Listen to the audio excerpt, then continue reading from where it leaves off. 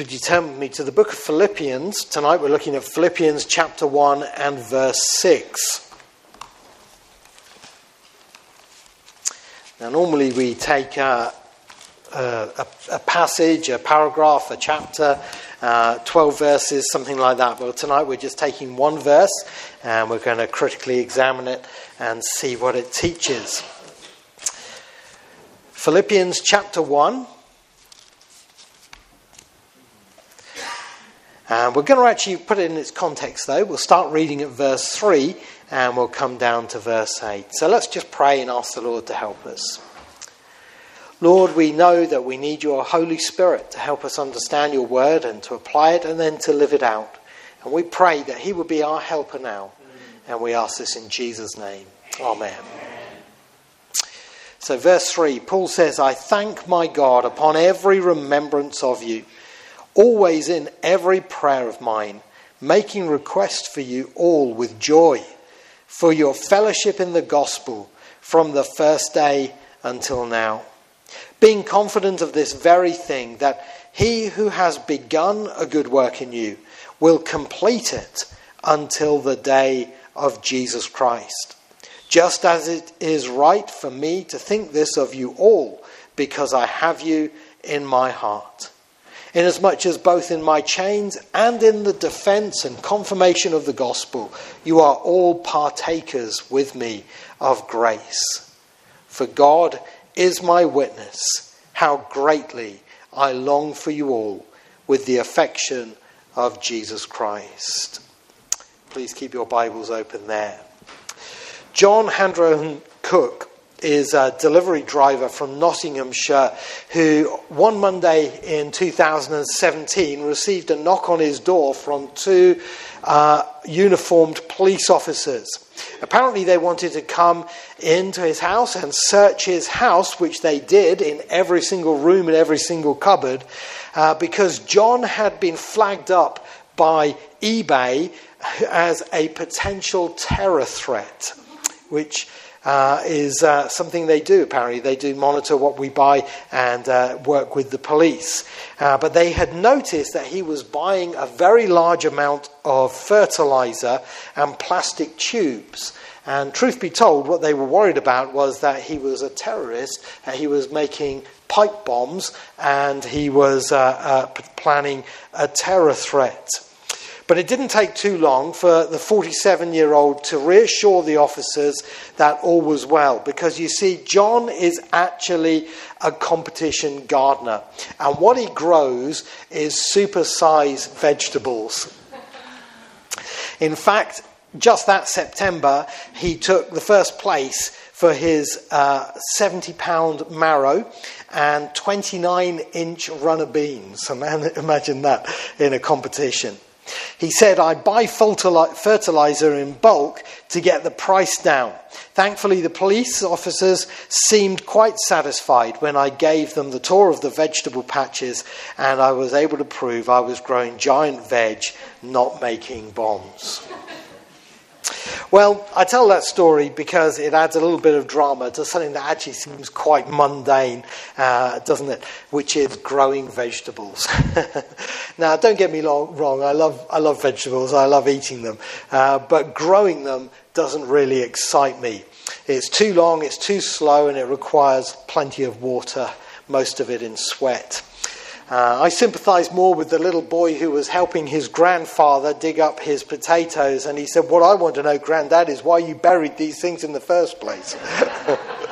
So that's my type of gardening sense. And yet, there is a profound connection, isn't there, between gardening and the Christian life. You see, when we become Christians, the Bible says it is because God has planted his seed in our life. And that seed is the Word of God. In 1 Peter chapter 1, verse 23, Peter says about the Christians having been born again, not of corruptible seed, but incorruptible, through the Word of God, which lives and abides forever. That's how we become Christians. We have the Bible planted in our hearts by faith as we hear it and we believe it, and new life is formed in our hearts, spiritual life, which generates faith in Jesus Christ. As James says, we receive with meekness the implanted word, which is able to save your souls, just like a seed being planted. But then what follows is spiritual growth. Just like the fruit and veg and the plants grow, so they have to be nurtured, watered, cultivated and brought on to a mature potential. So that's what has to happen in the Christian life as well. After the seed has been planted and come to life, then we have to have spiritual growth. And that's what we call in Christianity sanctification. Becoming a mature and holy Christian. Sanctification. It really means to become a saint. Not somebody who's in a stained glass window, but somebody who's a mature, holy Christian. Now, the two things are distinct. Don't get confused between salvation and sanctification. They're not the same. But having said that, you can't have one without the other. You can't bypass salvation to get to sanctification and just start living the Christian life and trying to grow as a Christian unless you've been born again. But equally, you can't have the new birth without the sanctification that follows afterwards. They go together hand in hand. And what the Apostle Paul is thanking God for here in this passage of Scripture is the Philippians' sanctification, their spiritual growth. It's actually a part of a unit in verses 3 to 8 where when he's opening this letter to this church which he planted, you remember back in Acts chapter 16 when he was at Philippi and he was put in jail there after preaching the gospel and the deliverance of the girl with the demon. It's a part of a unit that he was writing to this church that he planted with thanksgiving to God for the believers' service in verses 3 to 5, their sanctification in verse 6, and their sharing in verses 7 to 8. Their service to God was that they were partakers with him in the work of the gospel. They were in the fellowship of the gospel with him from the first day until now. In other words, they helped support Paul financially and keep him going in the preaching of the word. And they were themselves witnessing for the Lord as well. In the sharing, they shared in what God was working and producing in Paul's life. He said, "You are all partakers with me of grace," in verse 7, for which he gave thanks to God. But in the middle, he talks about their sanctification here in verse 6. And tonight I want us to look at this one verse in the middle about this very important aspect of Christian life. Because sanctification is something we need to know and understand. And I want us to see it under four headings. I want us to see that sanctification is a guaranteed work. It is God's work. It is a good work. And it is a growing work. And it's all here in this one verse, which I've put up on the screen as well from the New King James Version, so that it'll keep it constantly in your mind that that's where we're getting this teaching from. I'm not making this up. We're preaching the Bible and we're teaching what the verse says. So first of all then, we see that sanctification, spiritual growth in the Christian life, is a guaranteed work. It says in verse 6, being confident of this very thing, and then going on and talking about their sanctification. Being confident of this very thing. You know, I read an interesting thing in the paper some time back. It said, you know, the British are meant to be a nation of gardeners. But in fact, 3 out of 4 of us can't even keep a plant alive. And if you've had a pot plant that's died this year, then you're allowed to blush, okay? But you're not the only one. Lots of us are not actually very good at gardening. And many of us could not guarantee the growth of what we plant or what we do. I've got some pots that are hidden slightly out of view at the moment because they had some dahlias in from last year that should, in theory, come back this year. But at the moment, I'm not really very sure if they're going to or not. And so I'm just keeping them sort of out of sight just in case they don't, so I don't have any embarrassment from it. They're getting enough sunshine and water, but they're not getting much visibility. But you know what? When it comes to spiritual growth in the Christian life, if we're really born again, again, then this is something that is a guaranteed work of God. And Paul felt this way about the believers in Philippi. He says he was confident of the fact that God was going to bring this spiritual work in their lives. Now, that word confident in the Greek, according to Harold Berry in his book on the treasures of the Greek in this passage, he says that the confidence Paul has here is an echo of a confidence he felt originally. And that's what the Greek is saying. It was something he felt when he knew them, that they were saved, when he was there and he planted the church and he saw Lydia give her life to the Lord and the Philippian jailer get saved, as we see in Acts chapter 16. And he knew that God was going to work in them. Well, he said, I still have that same confidence now. I still have that in my heart now, that you're going to grow. And he is being confident of this very thing. Now, what was the grounds of his confidence? The grounds of his confidence was what he'd already seen happening in verse 5. He said, for your fellowship in the gospel from the first day until now. They were showing their faith in their works straight away by supporting Paul in his work and helping him. And you know, there's a lovely story about the actor Will Rogers, the cowboy actor in America, who was a bit of a character. And on one occasion, he went to a passport office, and they said, "Well, we need a copy of your birth certificate." And he said, "Well, what do you need that for?" And they said, "Well, we need proof of your birth." And he said, "Well, I'm here, ain't I?" That's my sort of logic, you know. You know, how do you know if someone's a real Christian? You know it by the work of God that's going on in their life. But it's a guaranteed work that God is going to go on producing spiritual life in that person. You know, we read Psalm 183 earlier on, didn't we? And what did it say in the last verse of that psalm? It said that God will perfect that which concerns me. He'll perfect that. In other words, God's going to go on doing that which he started. And that's a guaranteed work. Like old Magnus Magnusson, do you remember in the Mastermind? Some of you are old enough to remember. Okay, I've started, so I'll finish. And it's a guaranteed work in the Christian life. Paul was confident of this very thing. And he was trusting that it would go on in the future as well. And by the way, this is our grounds of assurance, isn't it? And we know that when we're saved, God is going to work in us. It's not just something, if we truly trusted in Christ and truly put our faith in Christ who died on the cross for our sins, then we will mature as a believer as we walk with him.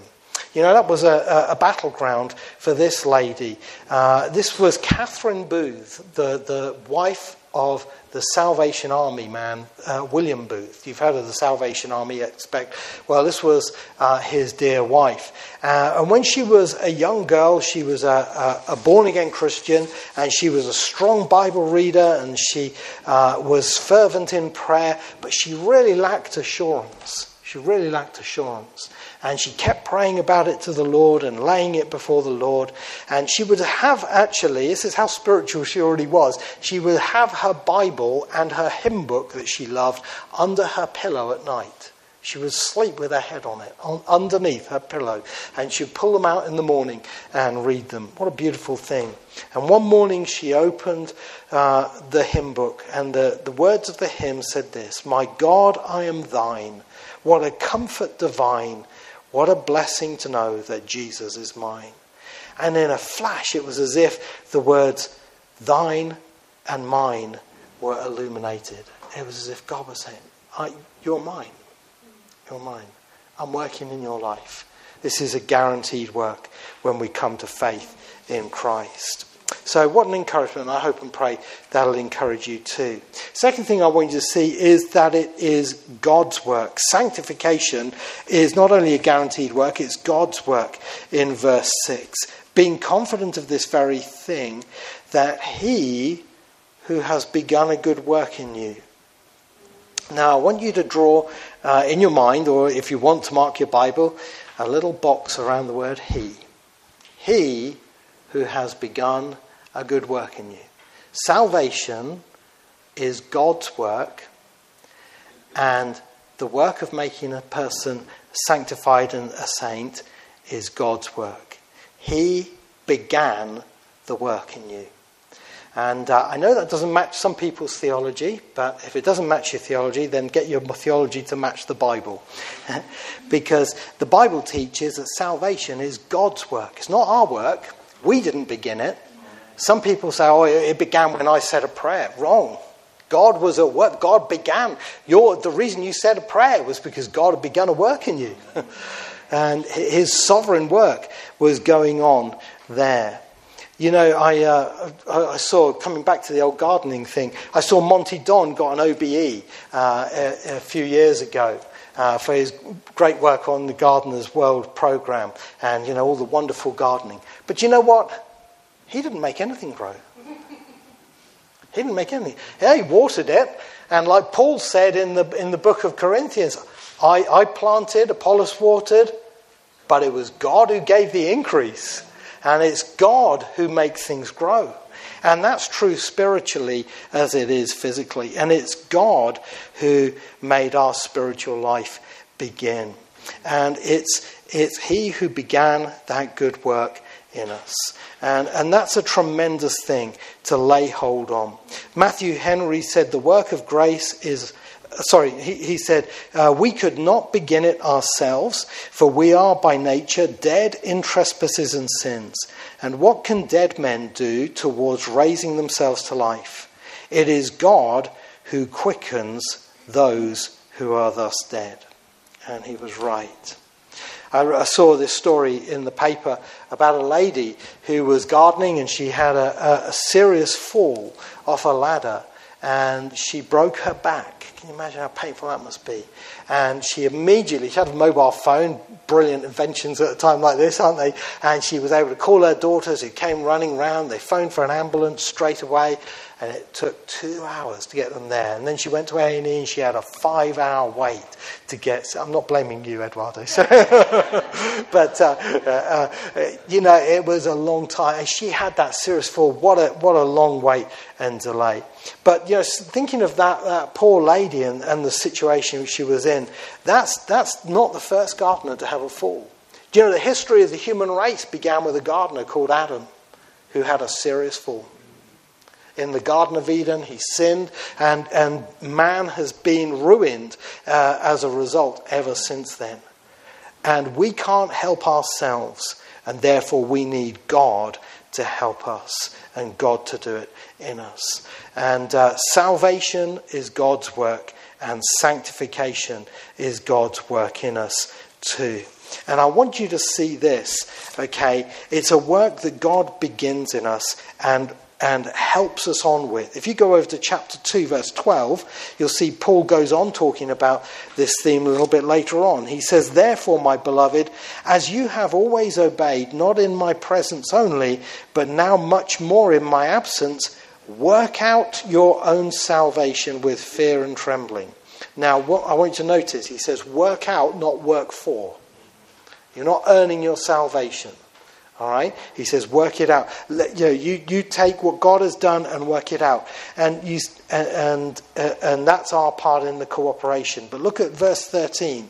He says, "For it is God who works in you, both to will and to do for His good pleasure."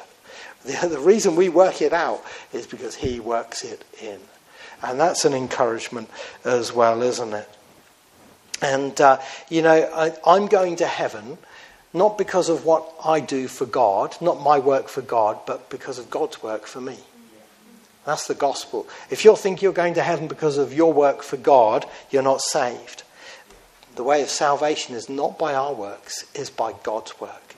And His work from the beginning and right through to the end.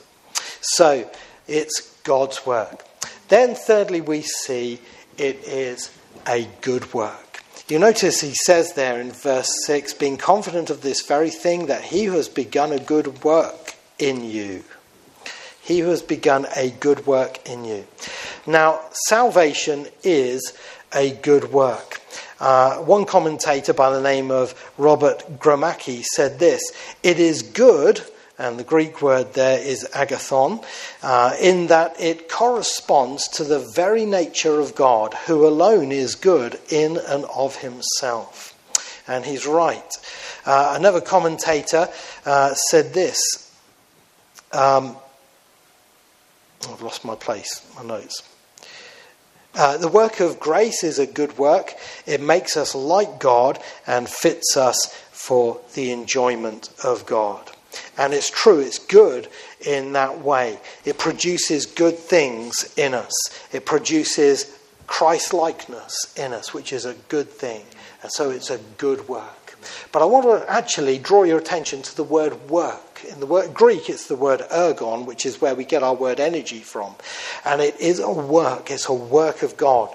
Now, in this respect, it is different from salvation. I don't know if you've ever seen this little book. You might see them sometimes in the back of old churches like ours. It's called The Shorter Catechism with Scripture Proofs. And this goes back to about the 1600s, when some great theologians came together to put down like a systematic theology, a summary of Christian beliefs. And it's done in a question and answer format. And there's 3 questions in a row on this subject of salvation and sanctification. And these questions, 33, 34 and 35, are: what is justification, what is adoption, and what is sanctification? All right? Justification is an act of God's free grace. And then it goes on and explains.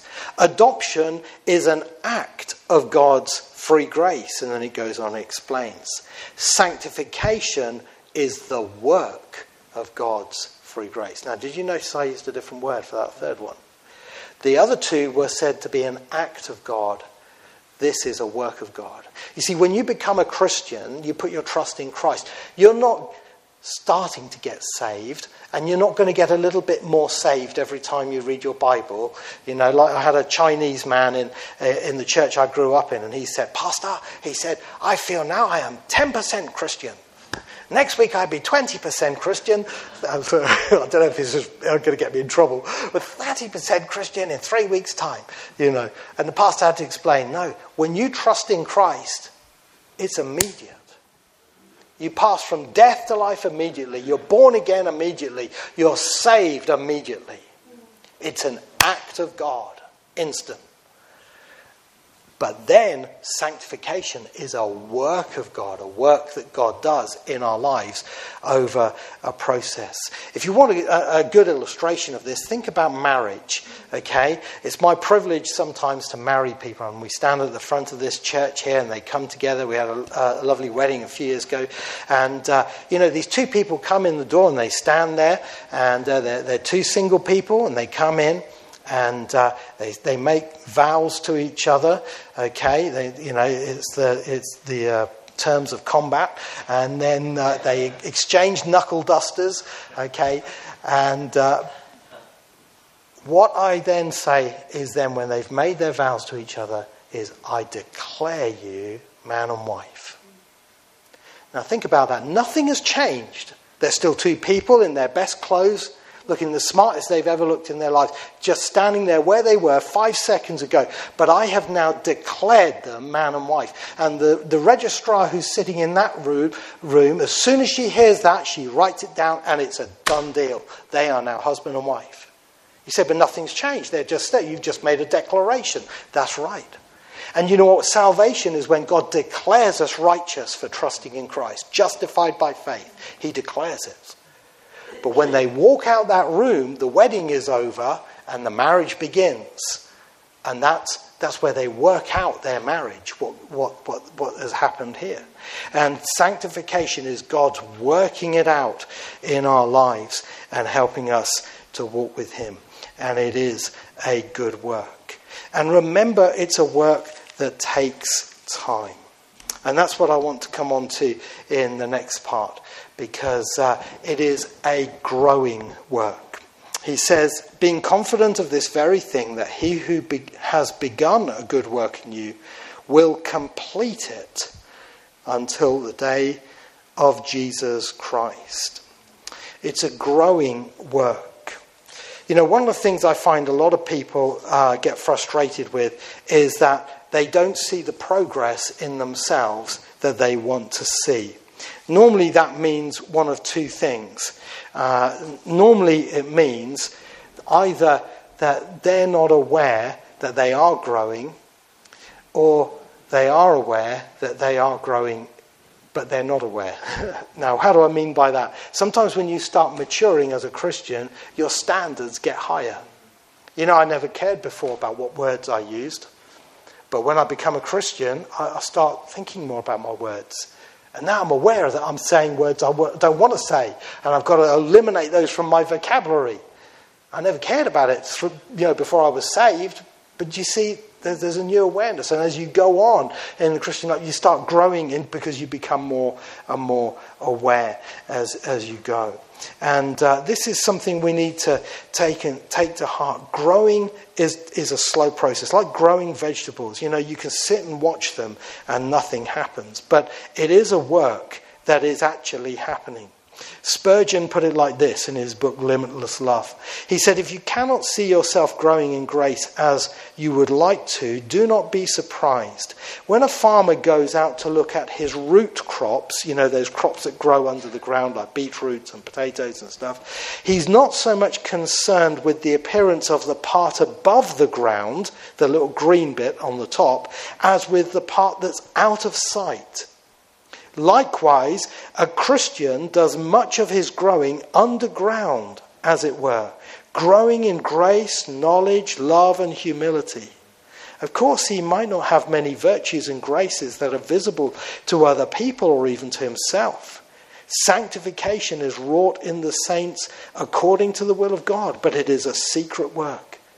In due time, belief will replace doubt, and the fruit of it will be manifest, even as the farmer at the proper season digs up his roots and rejoices that his labour has not been extended upon them in vain.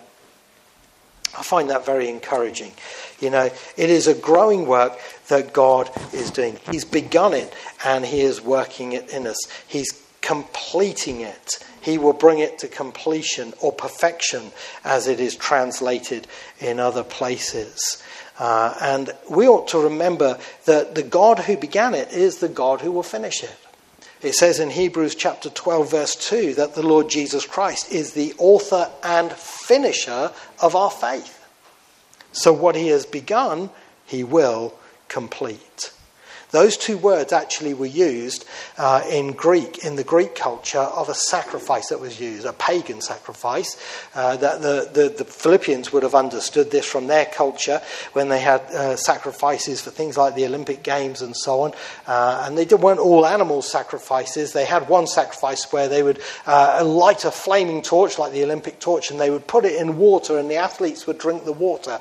And it was supposed to give them, superpower and strength, and it was supposed to be a sacrifice to their Greek gods. Well, the lighting was the beginning, and then the drinking was the ending, and the two were a part of the whole. Well, those two Greek words are what Paul uses here. It's a part of the whole. It's a part of the whole. He who has begun a good work in you will complete it to the day of Jesus Christ. Charles Wesley put it like this in his hymn: "Finish then thy new creation, pure and spotless may we be.